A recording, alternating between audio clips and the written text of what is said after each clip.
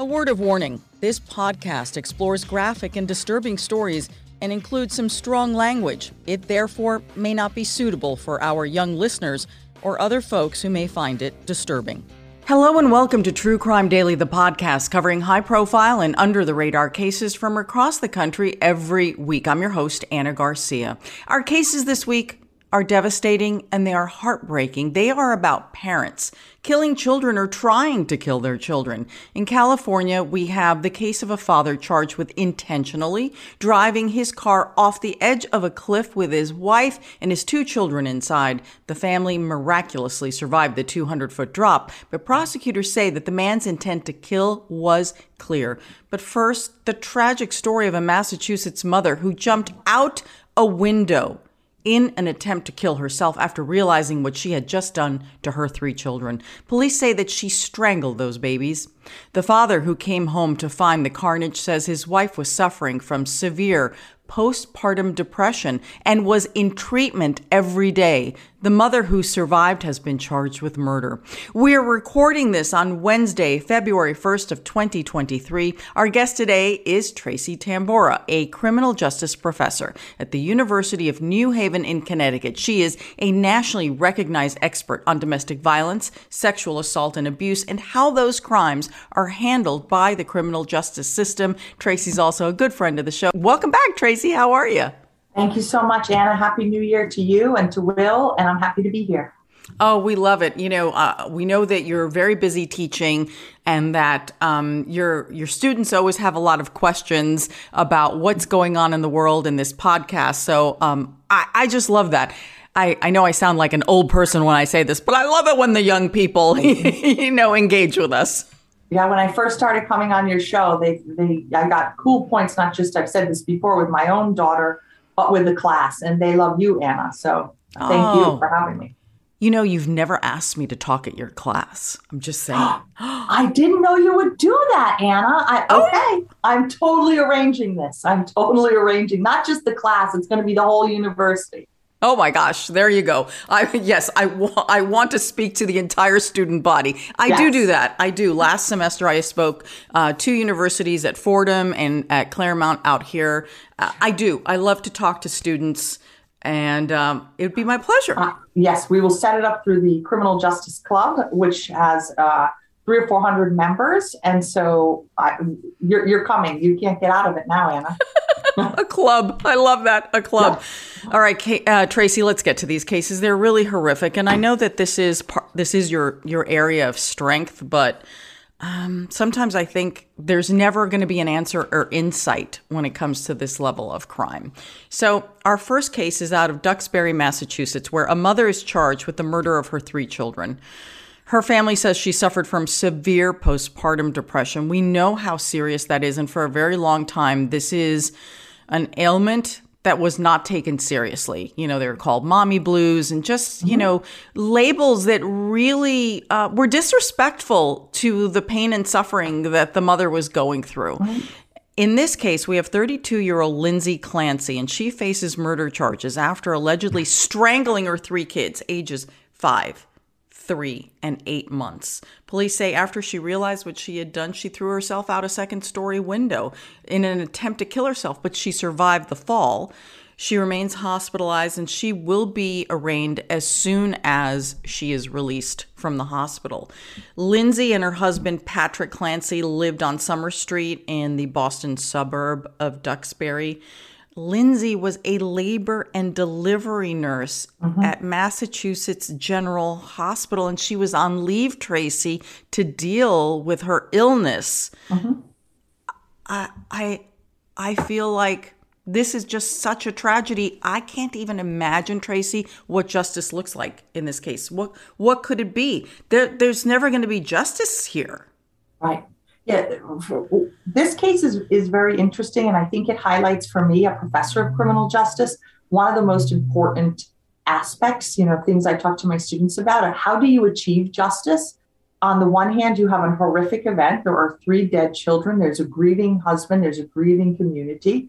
Individuals need to be held accountable for acts of violence. But on the other hand, the perpetrator in this case has, a documented history with mental illness, even if it's in the short term because it is postpartum, and therefore is going to be, at least on a morality scale, maybe not on a legal scale, but on a morality scale, this person is much less culpable. One thing I'd love for your viewers to know is how difficult it is when you're dealing with the technical term, we call it as filicide. It is when a parent kills a child. Believe it or not, American criminal law has struggled with this concept for over 200 years. It wasn't always a crime. And you can see, if you trace the history of filicide laws in America, and even before we were America, when we were a colony, British law, the lawyers, the legal scholars, the politicians, they weren't quite sure what to do when a mother killed her young children, because there was a recognition that women had this strange, they didn't know how, they didn't have the words then, but that they had this strange reaction to giving birth sometimes, which put them in a very blue or down place. And therefore, they couldn't be held culpable under the law for these deaths. And like I said, this is ebbed and flowed, you see, from the 1700s to the 1800s. By the late 1800s, it stays as a murder, regardless of the state, and leaves it up to the prosecutor to determine, again, is it a manslaughter? Is it a murder? Was it an accident? Is it justified? Doesn't mean her defense attorney may offer a mental illness as a justification or an excuse for the murders. Mm-hmm. Her level of moral and legal culpability, I think, is what makes this case interesting. Absolutely, because obviously legally she is, morally she is, but morally I think we as a community realize that once she becomes, let's say, more clear in her thinking, and they are able to perhaps provide her with a little bit more balance medically, I think when she realizes everything that has just happened, I don't know how one lives with oneself. And I think the fact that she was in treatment, daily treatment for her illness, that she had taken a leave of absence, that she was in the medical profession. She had a very noble profession, taking care of babies, delivering them. If anyone understood the severity of her own challenge, it was the mother herself. In fact, the father says he asked to work remotely during this time period because he needed to be home to help his wife and to help the 3 kids. It frightens me that this event, this tragedy happened in a 25-minute window when the husband left the house to go get dinner for the kids. And in that time period, the gates of hell opened. 3 babies dead, and a woman trying to kill herself. Yeah. I am just overwhelmed by the sadness of this story. And look, yes, absolutely, she must be held accountable. But again, what does justice look like here? Right. I don't know. No one's ever going to feel whole or right. Right. And accountability could mean, of course, a lot of things. Unfortunately, most of us, when we think about accountability and crime, we think about prison. But there's a lot of alternatives to prison, depending upon the circumstances. First we need to determine, so the prosecutor has a right to bring charges against her, but then her defense is going to have to decide how are they going to react to this. They can't use a justification defense. Like self-defense is a justification, and they ask the prosecutor, can you please, excuse the charges? So what they might move to is an excuse, such as temporary insanity. And she may qualify for a temporary insanity defense in this case. One thing I do like students, public, anyone to know is a lot of times we think, they're going to use the insanity defense and it's going to be so easy. It's only in less than about 1% of cases can you even enter an insanity defense. Right. It's really hard for the judge to accept that as plausible. So it's very, very uncommon. We'll see if her defense team puts that forward. We'll see if that's accepted. Other than that, they're going to have to bring expert witnesses to attest to her mental state at the time. And to kind of wrap it all up, we want her accountable, but we want her accountable in a way that makes sense. If they prove that she really had no awareness of her current state while she was committing these acts, I do think it becomes hard for an expert and maybe even the general public to think that this warrants prison time. It may warrant her being institutionalized for an extended period of time. So, we have to wait to see how this case proceeds. Yes, she definitely from a legal perspective. Yes, she has documentation on her side at the very least of some form of impairment, and whether that technically then becomes that legal term of insanity at that time, that will be for the courts to decide. So this happened sometime around 6 p.m. on January 24th. Patrick returned home with dinner, and he discovered his wife on the ground outside. She had jumped out that window. She reportedly had self-inflicted cuts on her wrists and on her neck. Patrick then calls 911. The police, the paramedics arrive, and then not only do they discover the wife clinging to life, but then they find the babies in the house.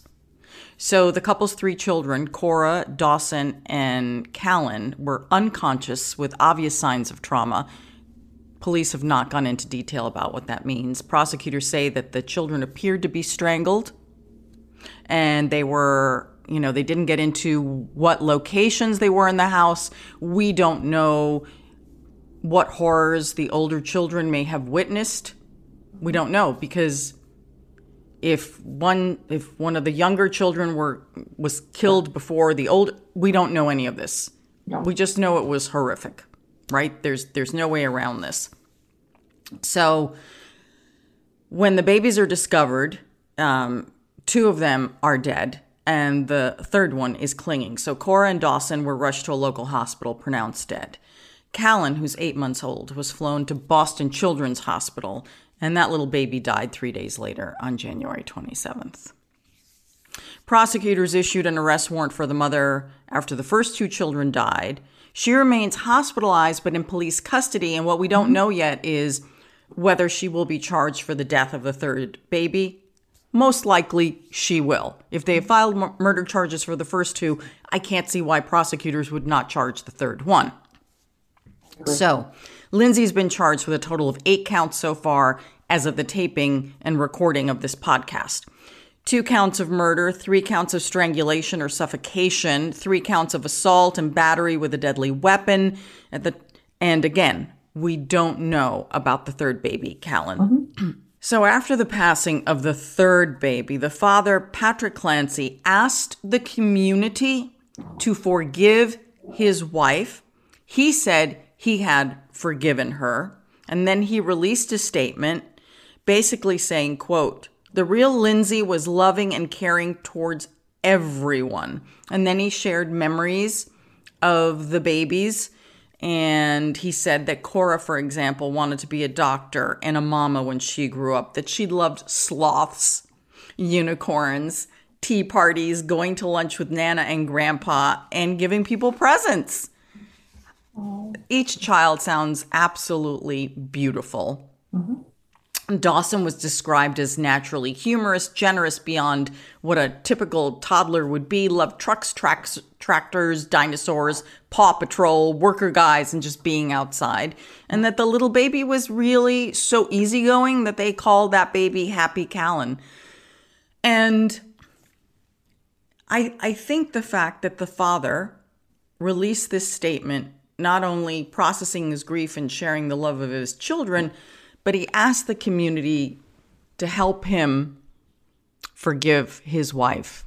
And I think that's very interesting because the police said early on they were so upset and disturbed by what they saw that the first responders have actually had to take a leave of absence.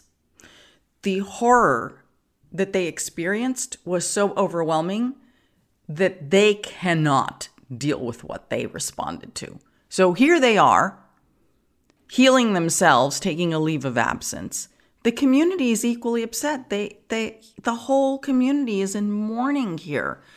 And I find that interesting because we talk about crime and justice.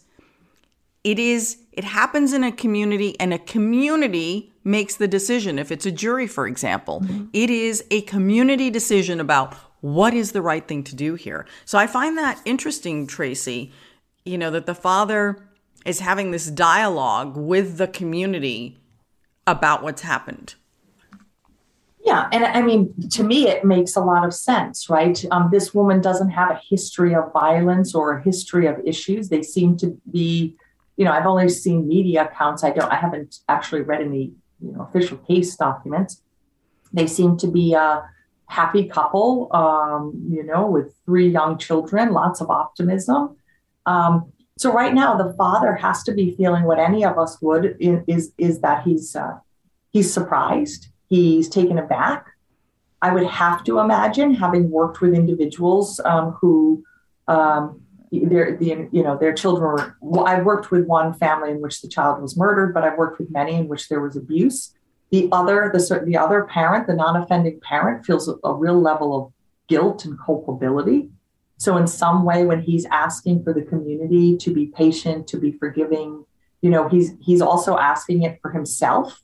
Because we are a society that naturally then looks to see who else in the scenario was to blame. So I think it makes... Thank you.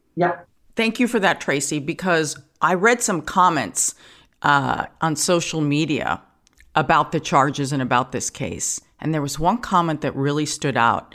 And someone wrote, they want the father charged and they want the father held accountable for having left the house and having left her unattended. I'm not sure that I agree with that. Yeah. I mean, I as an expert can't, offer, an opinion without having read it. But I can tell you about cases that are similar. If there is any, you can be tried as an accessory, even if you're not present, if there is clear and convincing evidence that a reasonable person in your circumstance should have anticipated the outcome. So I don't know if there is enough evidence to suggest that the father was aware that the mother had potentially psychotic tendencies or had potentially such a mental illness that she could not be left alone with the children. Okay, perhaps then there is some level of responsibility. However, devoid of finding that the father was aware that she was capable of such actions, he's not going to be responsible for that. It appears, and again, many of us who've had children know, or who have been, nurses, doctors, support staff, women after birth, you feel sometimes sad. You feel desperate. You feel a whole range of negative and positive emotions. And your partner in the situation, thinks they might come home to find you crying or might come home to find you overwhelmed. But who thinks they're going to come home to find their partner outside having attempted suicide with 3 dead children, 2 dead children, and one who eventually succumbs to the injuries? So again, short of lots of documentation that he was aware of the severity and the risk of her being alone with the children, he's not culpable. No. And again, he was only gone 25 minutes. Look, and I'm not even putting a judgment on, had he been gone for hours, but he went to grab dinner for everyone. And look, let's be reasonable. He may have also needed a moment outside that home. Sure. It's like, I will, forget DoorDash. I am going to go pick this up because I need a few minutes of calm in the car, pick up the food, because I need to be my best self to walk back in to the situation that I am living right now. Sure. And also it's very easy for us, general public, whether you're an expert or not, to say what could have, what should have, I think it's like you described. It's a very reasonable circumstance for one parent to want to leave the house and even want to leave the house when there's 3 little kids. Yes. For a respite to get the dinner. On the one hand, I assume he thought he was doing a really nice thing, getting dinner, taking care of the needs of the family in that way. It was a quick trip. I don't, again, short of lots of documentation that he was aware of the risk level presented in that house, there is no reason to think he should be culpable. Yeah. But I do want to deal with the one last little piece about, it is also normal. The person who wrote the message that you're referring to, sometimes when I've done your shows, I'll look at some of your viewers' responses. And, whether they like what I say or you say, they like you a lot more than me usually. No, they really enjoy you, Tracy, because you give context to cases and help them. Everyone, what I love about this program and what I love about our strong community on YouTube, y'all have great, strong opinions. They do. Yeah. And that's what I was going to say. Whether or not the opinion on whether or not one of the viewers says that criminologist is full of it or she hit the nail on the head, what I'm always impressed about is how deeply people think about social issues. In this case of your show, that social issue is crime. Yeah. And it's also a sign of intelligence. Listen, our brains are working. Why did this happen? Who did this? This is critical analysis. And so, sure, put out the comments, let those wheels churn. But at the end of the day, it's only the few people, not including myself, I might be an expert in general, but not on this case, who actually get into the case, unpack the case, and have the details that see it a little bit more clearly. And so we'll be waiting for that when the prosecutor moves forward or when the case records become public. But it takes a long time. And in the meantime, we're left with all of these layers of questions. Yes. And it's a tragedy for everyone. This poor father has just lost his entire family. He's for sure lost his wife in this process. So he's left alone. I mean, he's lost everything in his life. That's why I said at the very top, what does justice look like here? The community will make that determination. Sure. But the community is suffering. Everyone is suffering here. And what's so hard about trying to pontificate or unpack the layers so we can get closer to whatever this concept of justice means? Listen, we don't have a lot of data or a lot of case history to go on. For better or, luckily, in terms of filicide, there's only about 5, depending on the type that we're talking about, but something like this where it's a homicide, where there's an overt act of aggression, there's only about 450 to 500 a year. Now, I say only, the criminologist in me says only because it's a low number in regards to the rest of the homicide cases that come through. Obviously, one is too many, especially when we're talking about children. But, I don't know where's the justice? We don't have a lot of cases to review, to present best practices off of. And also in cases of filicide, their variables are so numerous. For one for one person, it's mental illness. For one person, it's control. For one person, it's shame. There are so many factors that go into a parent killing a child that it's really hard for any expert to put forth a best practices. Here's how you handle the situation. Yeah. Because we just can't do it. There's not enough cases a year to evaluate in those terms.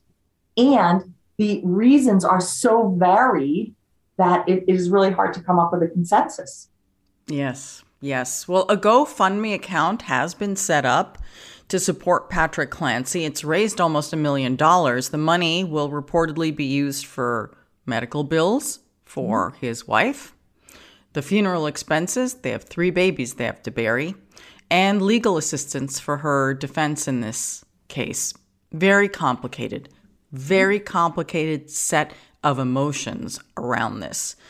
Lindsay Clancy is expected to be arraigned on murder charges following her recovery from the hospital. First-degree murder carries an automatic life sentence in Massachusetts. We'll be watching this case. Our next case is out of San Mateo County in California, where a father is accused of intentionally driving his car off a cliff along the Pacific Ocean. His wife and his 2 children were inside the car. Honestly, it's a miracle that anyone survives, especially when you look at this video. And for those of you who are listening, I will be describing everything. Now, I think context is very important as to where this happened. So the car went off along an area of Pacific Coast Highway near Pacifica and Half Moon Bay that's called Devil's Slide. It is one of the most treacherous parts of highway. It's been closed numerous times over the years because of slides, rocks. It's just horrible. And in 2013, the road was actually closed for a really long time, and then a tunnel was built. So then you would leave the rockiest part of Devil's Slide as kind of like a park for visitors, if you will. And according to the San Francisco Chronicle, there have been nearly 30 deaths and 10 rescues between 1990 and 2021. Okay, it is dangerous. I used to be a reporter in San Francisco working for KGO Television. I can assure you, driving the original part of Devil's Slide, I have never been so nervous in my life. Because obviously when I was sent there as a reporter, it's because it was sliding, it was raining, the fog is horrible. I've never been so scared, honestly. And I love to drive windy roads. You can find me any day on Mulholland Drive enjoying it because I love it, but this scares me. So here's what's important, why I'm going on and on about Devil's Slide. Because when the original call came in, no one was at all surprised that a car went off the cliff. These things happen. It happens there. The question is how the investigation changed as soon as they were rescued and in the first 24 hours. That is what I find very interesting in this case, along with motivation here. I mean, a father, the man is a physician, obviously educated, in the first case with the mom with postpartum, she was a nurse. These are people who work to help and save other people. Yet in these 2 cases that we're talking about, Tracy, these helpers, these savers of life, are charged with trying to kill other people. Yeah, Anna, this is like criminology class day 1 when I set the stage to talk about human nature. Like, wouldn't it be great if life was like a kids' cartoon in which there was a definitive bad guy and a definitive good guy, and everybody kept their role throughout the whole movie, and the good guy defeats the bad guy. The problem with human nature is it's not so cut and dry. Most of us do good and bad things every day. Luckily, most of us will never take the life of another human being, making it hard for us to reconcile this kind of push and pull inside of us. The second case we're reviewing today with Dharmesh Patel, same thing, physician, probably did a lot of good in his life. And, why do we know him? Do we know him for saving patients? Do we know him for a medical breakthrough? No, we know him for driving a Tesla off of a cliff and attempting to kill himself and his family. And this is the stuff that makes your show and the study of crime so fascinating. How do people, how are we both have this potential to do such good and such evil all at the same time? Yes, absolutely. Absolutely. I mean, the car plunged 250 feet onto the rocks below. It literally hit the rocks, and we're going to show you that video, just a few feet from the Pacific Ocean. It could have plunged into the ocean depending on how it flew off the cliff. So the father here is 41-year-old Dharmesh Patel. And he's been charged with 3 counts of attempted murder. He is accused of trying to kill his wife, Nia, who's also 41, and their 7-year-old daughter and their 4-year-old son. Okay? Once again, this is a family who lives on a very nice tree-lined street at the end of a cul-de-sac in Pasadena, California.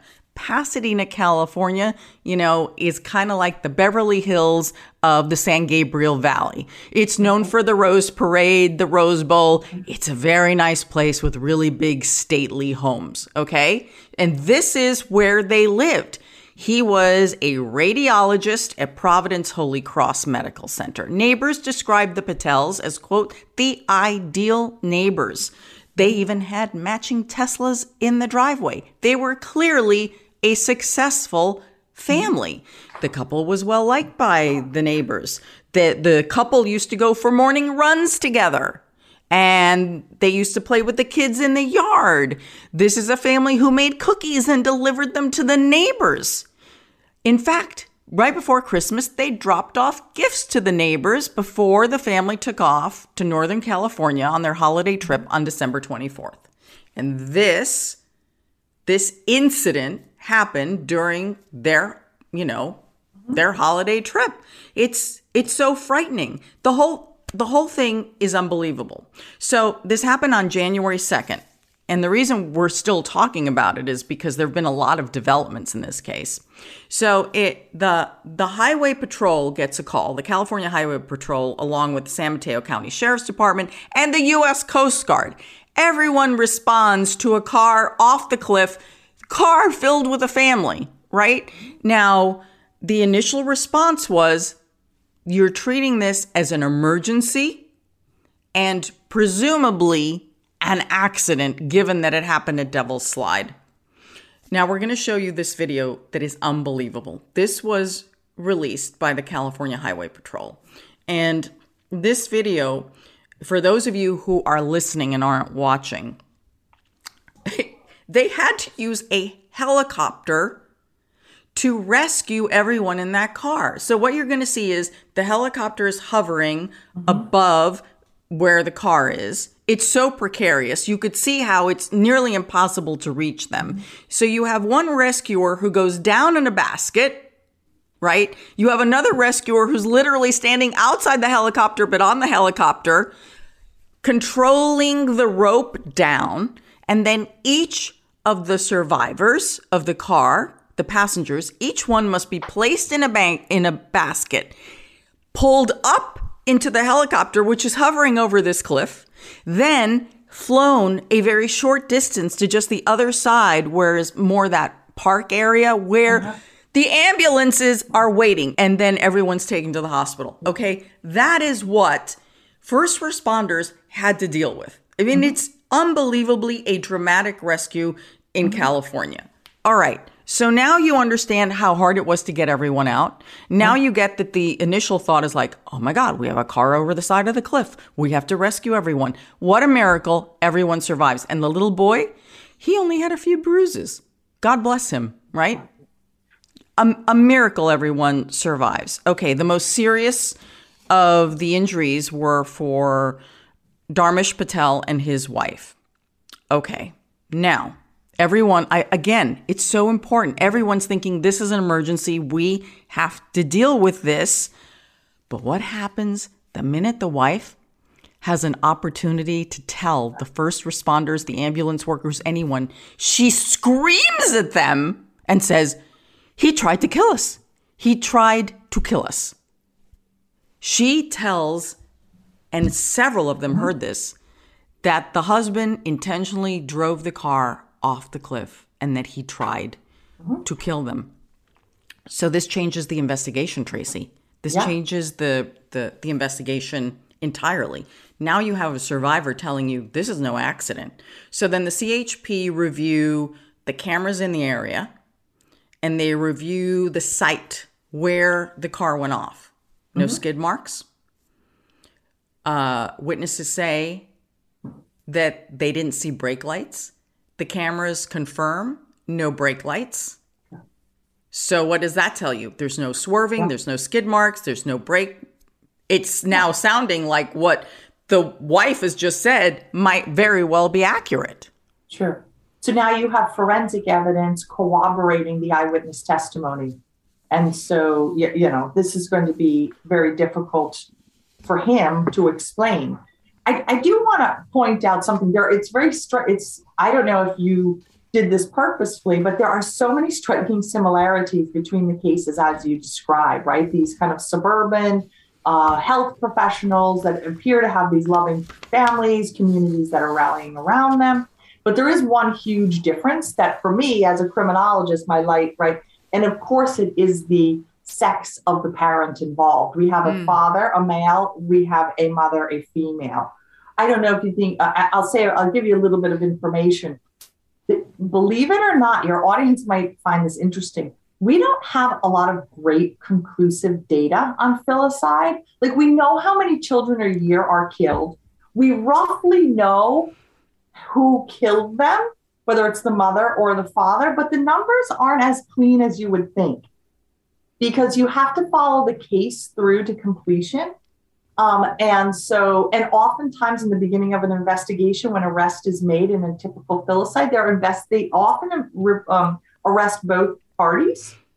And so really clean data on filicide, other than who the victim is, like the offender data, is very difficult for us to get a hold of. But I just want to give a little bit of information to kind of flush that out. There's about 500, like somewhere between 430 and 500 over the last few years, in which there was a homicide, an intentional homicide. There are another probably 700 or 800 cases in which there's neglect. There's medical neglect, food, okay? Absolutely. They're most likely to be killed. Here's something similar in the stories we're talking about today. When they're killed by their parents, about 70% are killed when they're under 6 or younger. Interesting. So there's something happening with the stress that is associated with very young children. So that's something to keep in mind. And 1/3 of the total group is under 1, bringing us back to, are there some sort of temporary psychoses that occurs, in particular in women, after they give birth? So somewhere around 40% of the perpetrators are the mothers, and 60% are the fathers. With the numbers skewing lower, mothers are more likely to kill when the children are younger, very small children, and fathers more likely to kill as the child ages. So this is also going to be another factor in this investigation, where when a mother kills, we pretty much go to a couple of reasons as criminologists, like postpartum, mental health, domestic violence in the family, and the mother snaps on the child. When a father kills, the reasoning is different.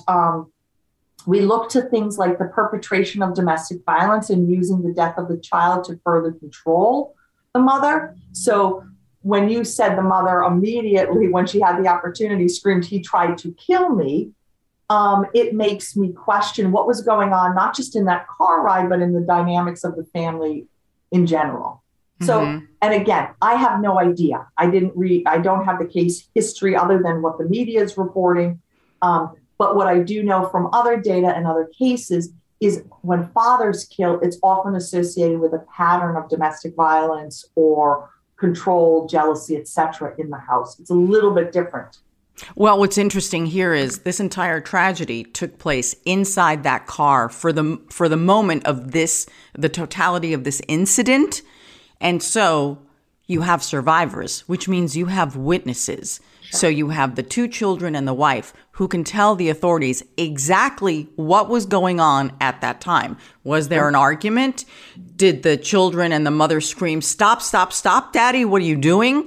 All of that will be revealed. What's very interesting is that, remember, this was a big story, huge rescue. By the next day, the California Highway Patrol announced this was no accident. They announced it was intentional. They had no doubts about this case. And they would have had the time to corroborate not only the physical evidence with the testimony of the survivors inside that car.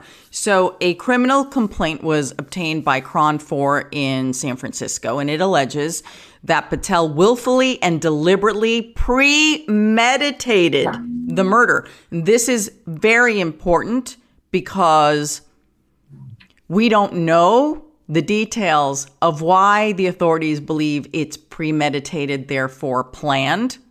He premeditated the murder of his wife and children. Patel was charged with 3 felony counts of attempted murder for each of the victims in the car, with enhancements for domestic violence and causing great bodily harm. The motive in the alleged crime has not been announced. How do you attach domestic violence? Is it because the crime was allegedly committed against the family? Yeah, so that's what this premeditation is really going to be an important factor. Are we talking about premeditation like they were in the car for a car drive, arguing, escalated, he said, you know what, I'm not taking this anymore. I'm going to kill you. Is the premeditation in the 20 minutes leading up to the car ride?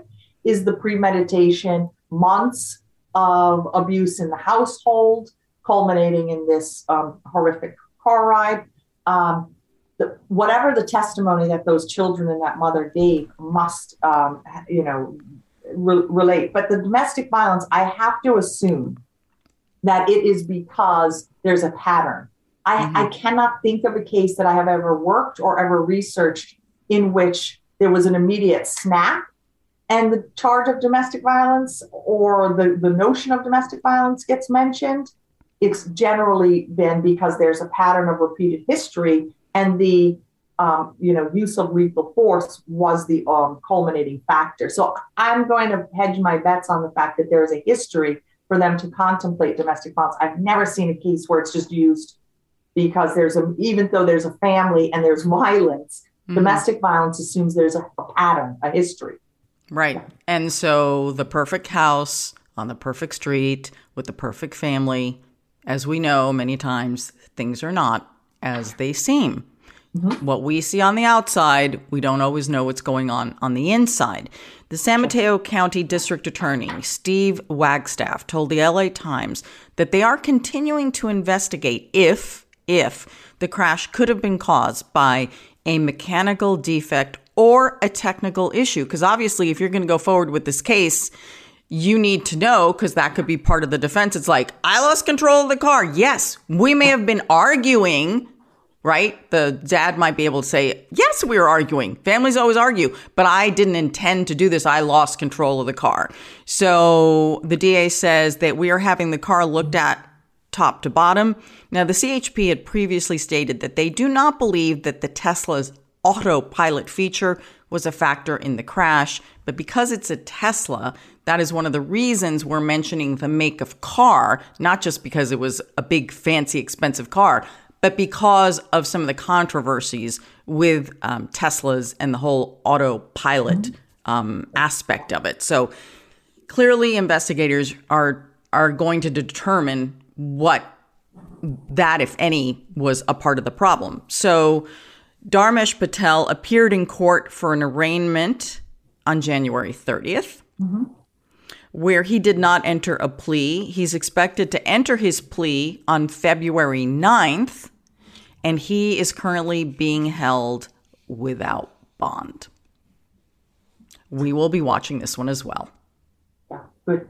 Yeah, and I commend you for bringing these two cases forward, because there are factors that, we can evaluate here. Also, I have to say, this is the third time I've been on the show, and I really have to applaud you because you really put forth a range of victims, from low income, middle income, higher income, various demographic groups. And as a criminologist who also studies race, class, and gender issues in the criminal justice system, I really appreciate the holistic lens that you bring to discussion. We don't just focus on the perfect white upper middle class victim. We don't just focus on, crime that occurs solely in poor Black and brown neighborhoods. I really appreciate the fact that you're showing victimization occurs in various socioeconomic groups, to people from various ethnic backgrounds, countries of origin, religious denominations. I appreciate the full face, all of the faces that you highlight, because victimization is, there's no monopoly on victimization. As humans, we victimize each other, and I appreciate the full spectrum that you bring to the table. We do put a lot of thought into it. We are a diverse country, and sometimes I feel that the criminal justice system, which should be blind to a person's race, to a person's sex, to a person's income, it does not always feel like justice is blind. And some people get preferential treatment and some do not. And that bothers me to my core. And so we try to be very thoughtful and diverse in the spectrum of crimes, in the spectrum of perpetrators, and the spectrum of victims. Because at the end of the day, the conversation we have here together is about what is justice and what could it look like. And so we as a diverse community have that conversation together. And it's very important to us.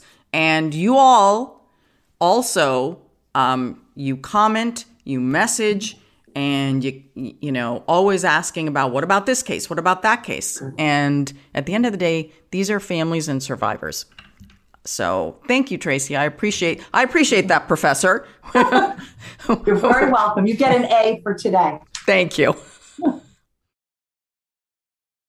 Okay, everyone, we have a very quick update on a case which you all found so inspiring because it had a happy ending, and I have such sadness to report to you. I want to thank our listener, Robin, who messaged me last night and said, "Did you see this?" And I hadn't. And so I immediately emailed Will and Tracy and I said, "Look, I've got to update this case. I just have to. This is horrific." Thank you, Robin, for messaging me. Okay, so you may remember this case, everyone. We did it, very recently. It's about twin boys who were kidnapped from Ohio on December 18th. And their mother was making a food delivery pickup. And police say that a woman with a very long history of drug abuse and crime stole the car. And the babies, the twins, were in the back seat. Massive search for the babies. So this happens in Ohio. One of the babies gets left at the airport in the baby's car seat, just abandoned, just like left. So that baby's found, but there's still another twin missing. Mm-hmm. So, and again, this is all unraveling around the holidays. Thanks to the quick actions, and you all remember this case, of two best friends who are cousins. These are two women who saw on Facebook, saw the wanted poster for the woman who is alleged to have stolen the car and the babies.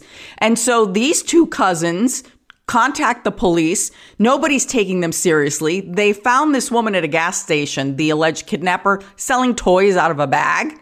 And these two cousins were so smart, they concocted a plan to find the woman, get her in the car, start driving her around, calling the cops. Finally, the cops come. They finally arrest her, although they're arguing. Like, the women are saying that's her, and the cops are like, it's not her.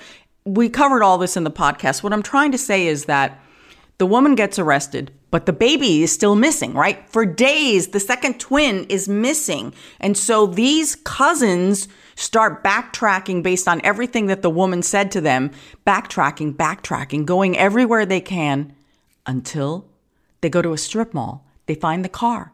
And who's in the car? Who's been alone in the car for days but the baby? In the same dirty little diaper. Okay, this was a story of inspiration. This was a story about people trying to do the right thing in spite of the police getting in their way and saving a baby, right? I cannot believe this. 1 month after these babies were reunited, one of the twins has died. One of the babies has died. This Sunday, January 29th, 6-month-old Kyair Thomas was found unresponsive in his home. 911 was called. The baby could not be revived. His death is under investigation, according to the Columbus Dispatch. The baby's grandmother put out a statement. She said, quote, "Tonight we are living a nightmare with the community for a second time in less than a month. I am questioning God. Lord, why?" She's asking the community for compassion and prayers. We have no idea what happened. We don't know why the baby died. But my God, I have got to question, in a universe where a baby is put through the most traumatic thing about being kidnapped, then baby is rescued. Baby's reunited with the twin and his parents, and then the baby dies. Oh my God, it's such a tragedy. It is such a tragedy, and I had to share that with all of you because I know so many of you cared about this case. And this is not the ending anybody wanted. And Tracy, I don't know what happened, but we will keep tabs on it, and you can find our whole podcast on this case with the details of everything about reuniting them and finding the babies. It's just the saddest possible outcome. The only thing we can do, right, Anna, is hug our loved ones, tell our loved ones what they mean to us. And, if we're in this line of business where we examine crime, and especially crimes against children, we just have to hold on to the fact that those of us who have good, loving, supportive systems around, we're fortunate, and to not forget that. I'm sorry, this is a case I know you were so excited about having a positive outcome, and you want those. You want to hold on to those when we do this kind of work. So it really, I don't know any other word than it sucks when you think you have a good case with a good outcome and it's not. Just devastating for everyone. So we will also follow this case closely. It is time for our comment section. These are the crime cases that you all are talking about on social media. Here's our producer, Will Updike. Hey, Will. Hey, Anna. Great to see you again, Tracy. Hi, Will. So this week we have an abnormal reaction to an inconvenient situation. This case comes out of Naples, Florida, where a 35-year-old man was arrested after he allegedly pulled out a gun while waiting for his food because the order wasn't ready when he showed up. Okay. The arrest just happened this month, but the case the incident dates back to August, where, according to charging documents, Matthew Davis, the suspect here, went to Wingstop with his girlfriend after submitting an online order. That order, pay attention to the timeline here. That order was supposed to be ready at 8:58 p.m. Davis and his girlfriend go to the restaurant at 9:40 p.m. He was very unhappy. Come on, 9:40. Can't they tell time? Those wings are cold and soggy. So he was unhappy that this order wasn't ready for 42 minutes. You can understand it. No, I cannot understand it. It's his own freaking fault. They also will Maybe it was ready. It was ready at 8:58. Exactly. And then they gave it to someone else. Yes. So he has to wait longer. Surveillance video shows him sitting and waiting for the order. But as time, goes on, he gets more and more agitated, and employees are starting to notice that he's getting really angry. He's like kind of pacing around. And the manager doing their best to intervene. There's only so much you can do. They offer him a free drink, tell him to help himself to any drinks at the fountain, no charge, so they're trying to do something here.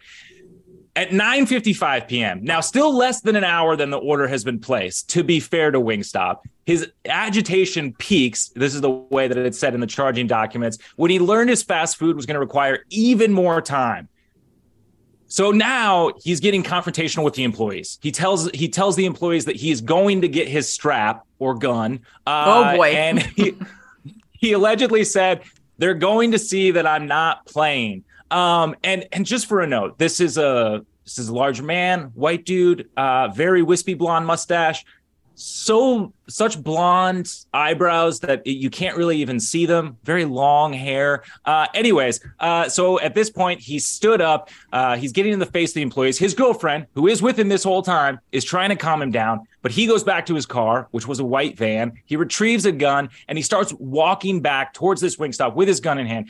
His girlfriend is trying to get him to put the gun away, trying to get him to stop.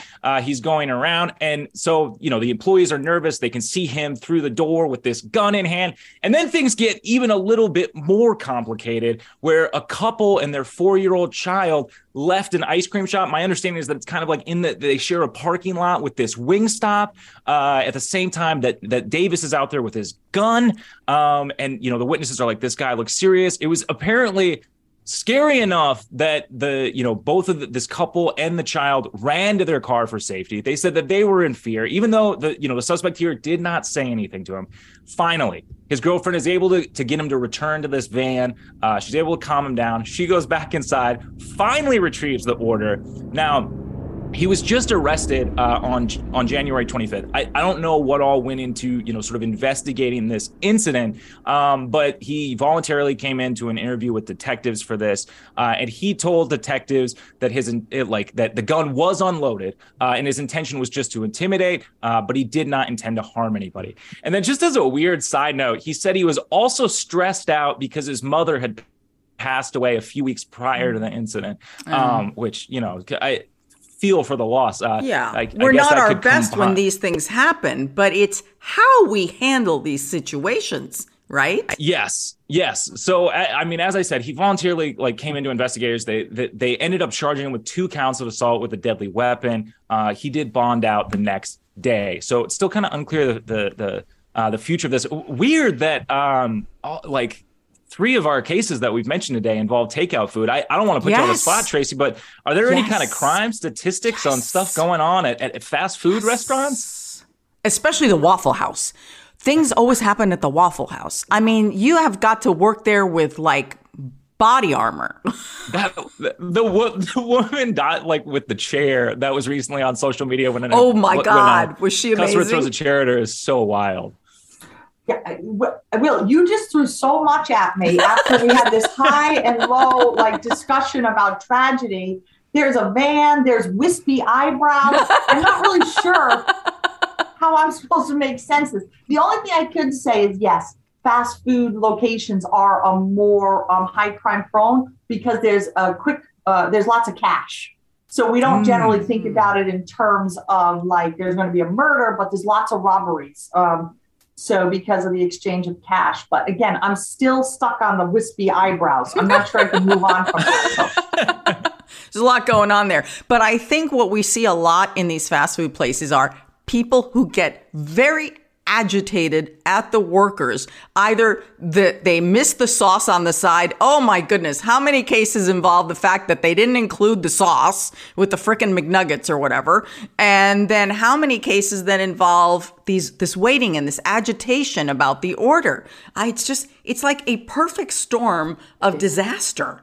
Well, and hunger already does weird thing to people. Yes, hangries. They're all hangry people. Hangry. It works for toddlers as well. Oh, yeah, absolutely. But we got a lot of great comments on this one. Unfortunately, Wingstop somehow caught a bunch of strays. So Air Fried Fashion said, if you've been to Wingstop more than once, you won't find his crime that unreasonable. I gotta be honest, I love Wingstop. I always just order delivery. Mm-hmm. Yes. Andrew said, that's the best commercial Wingstop could ask for. So good, you'll commit felonies to get it. WTVN is wondering about the adaptation of this. They said, if they ever make a movie, I want Jack Black to play Wingstop Man. That's good. This guy doesn't have the jolly nature of a Jack Black, but it would be really funny. Hard to tell too. Is he the hero? Is he the victim? Is he a villain? I'm thinking your description. I'm thinking Hulk Hogan, this kind of. Yes, yes, really? And he is a 300-pound man. According to one police report. I'm thinking Harvey Keitel. Angry. Yeah. Hurley said, "This is the guy I always imagine I'm arguing with on Reddit." Which that's definitely that kind of guy. Lunatic said, and he's still wingless to this day, which I love. Brutal. It is kind of an interesting side note that the girlfriend did ultimately go back and get the wings, according to reports. So, and ended up with some wings. Feed the beast. Yeah, and ended up in jail 4 months later. But yeah, that is going to do it for today's comment section. I want to let people know we are reaching out to some of our commenters on YouTube. Now, unfortunately, there's a little bit of a snare in that I can't direct message you on YouTube. So I've been sending out a link to a Google form, which you can put in your preferred contact address. Now, don't be worried. I'm not going to put you on any list or anything. This is just going to be used to reach out. We'd love to feature you on the show. So, I just don't want your information to have to be public on YouTube or anything. So if you just fill that out, we will get to you. Also, we're still, we would love to know how you watch, how you listen to the show. So you can go ahead and share those with us on Instagram. Don't forget to tag us. And I think that'll do it for today's comment section. Do we have any more? So much drama with trying to get you all on the show. Okay. I know, I'm really sorry. Yeah. Will and I hatched this plot without anyone's approval. Then we had to have a meeting with the executives, and then it's so complicated, and I just want you guys to join us on the podcast, and we have become a bureaucracy. We're gonna have 5 million more subscribers by the time we figure this out. So like we are making moves. We are trying to make it happen. I apologize that it's taking longer than expected. Oh, this is crazy. And then the thing about tagging, please tag us. In fact, 2 of you messaged me this week on Instagram, and I just love your comments, so I'm just going to share them. And I just wish I had the visuals to go with this. So Kinley Dawson on Instagram said that they just discovered the podcast and that they like to listen while doing farm chores, and based on the photos on your Instagram, that is a beautiful farm you have. There's snow everywhere. I was just like, that's wow, incredible. Isn't that incredible? And then Shezdom also said on Instagram that they are a Marine Corps drill instructor. I love this. And that when they're on break, and they're driving, they like to listen to the podcast. I find you all fascinating. I love to hear how you all listen or watch and why. You're all beautiful. I love it. It's so much fun. The tag on Instagram, just so everybody knows too, is at Crime Watch Daily. Right. But if you kept the old tag. Oh, and that's really complicated, and I've explained it a million times. Multiple owners of the name and tied to the show, but the podcast. We're getting really in the weeds here. I know. It's time to say goodbye to this thing. Okay, all right. Wrap this up. That's going to do it for today's comment section. Thank you so much. Always great to see you. I'll see you next week. I'm headed to Wingstop for both lunch and research, apparently. There you go. That's my problem. I do get stuck in the weeds, but that's why I love the details of crime. I can't help myself. I need to get very down to the basics, and Will's like, okay, you've got too far now. I don't blame him. All right, so Professor Tracy, where can people find you on social media or, all that good stuff? You can Google me, and you can get links to my work at the University of New Haven's website. I don't have social media. My kids are telling me I got to work on that, Anna. I'm so out of touch. They're right. Your kids are right. Yes. Come on. You're in a classroom with young people every day, right? We need to communicate the way again, I sound like the old grandma. We need to communicate with the young people the way they communicate. Okay. I'm getting there. And what are you teaching this semester? This semester, I'm teaching victims and victimization. Ooh. I wrote the textbook for the course, so I like teaching it. Wow. And I am teaching criminology. I always teach criminology. That's one of my favorites. Yeah. Ooh, we should have had you on for the Idaho college murders because the suspect is a criminology student. We've been following that case, and that's very interesting. Very interesting. Okay. You all can find me at Anna G News, Anna with one N. I sometimes talk about crime, but most of the time I just talk about other stuff because I need a break from the heaviness of this program. You can catch this episode and any other episode of our podcast wherever you get your podcasts. Subscribe to our YouTube channel. Also, sign up to receive our newsletter at truecrimedaily.com. I'm your host, Anna Garcia. Until next week, this is True Crime Daily, the podcast. And as we always say, don't do crime.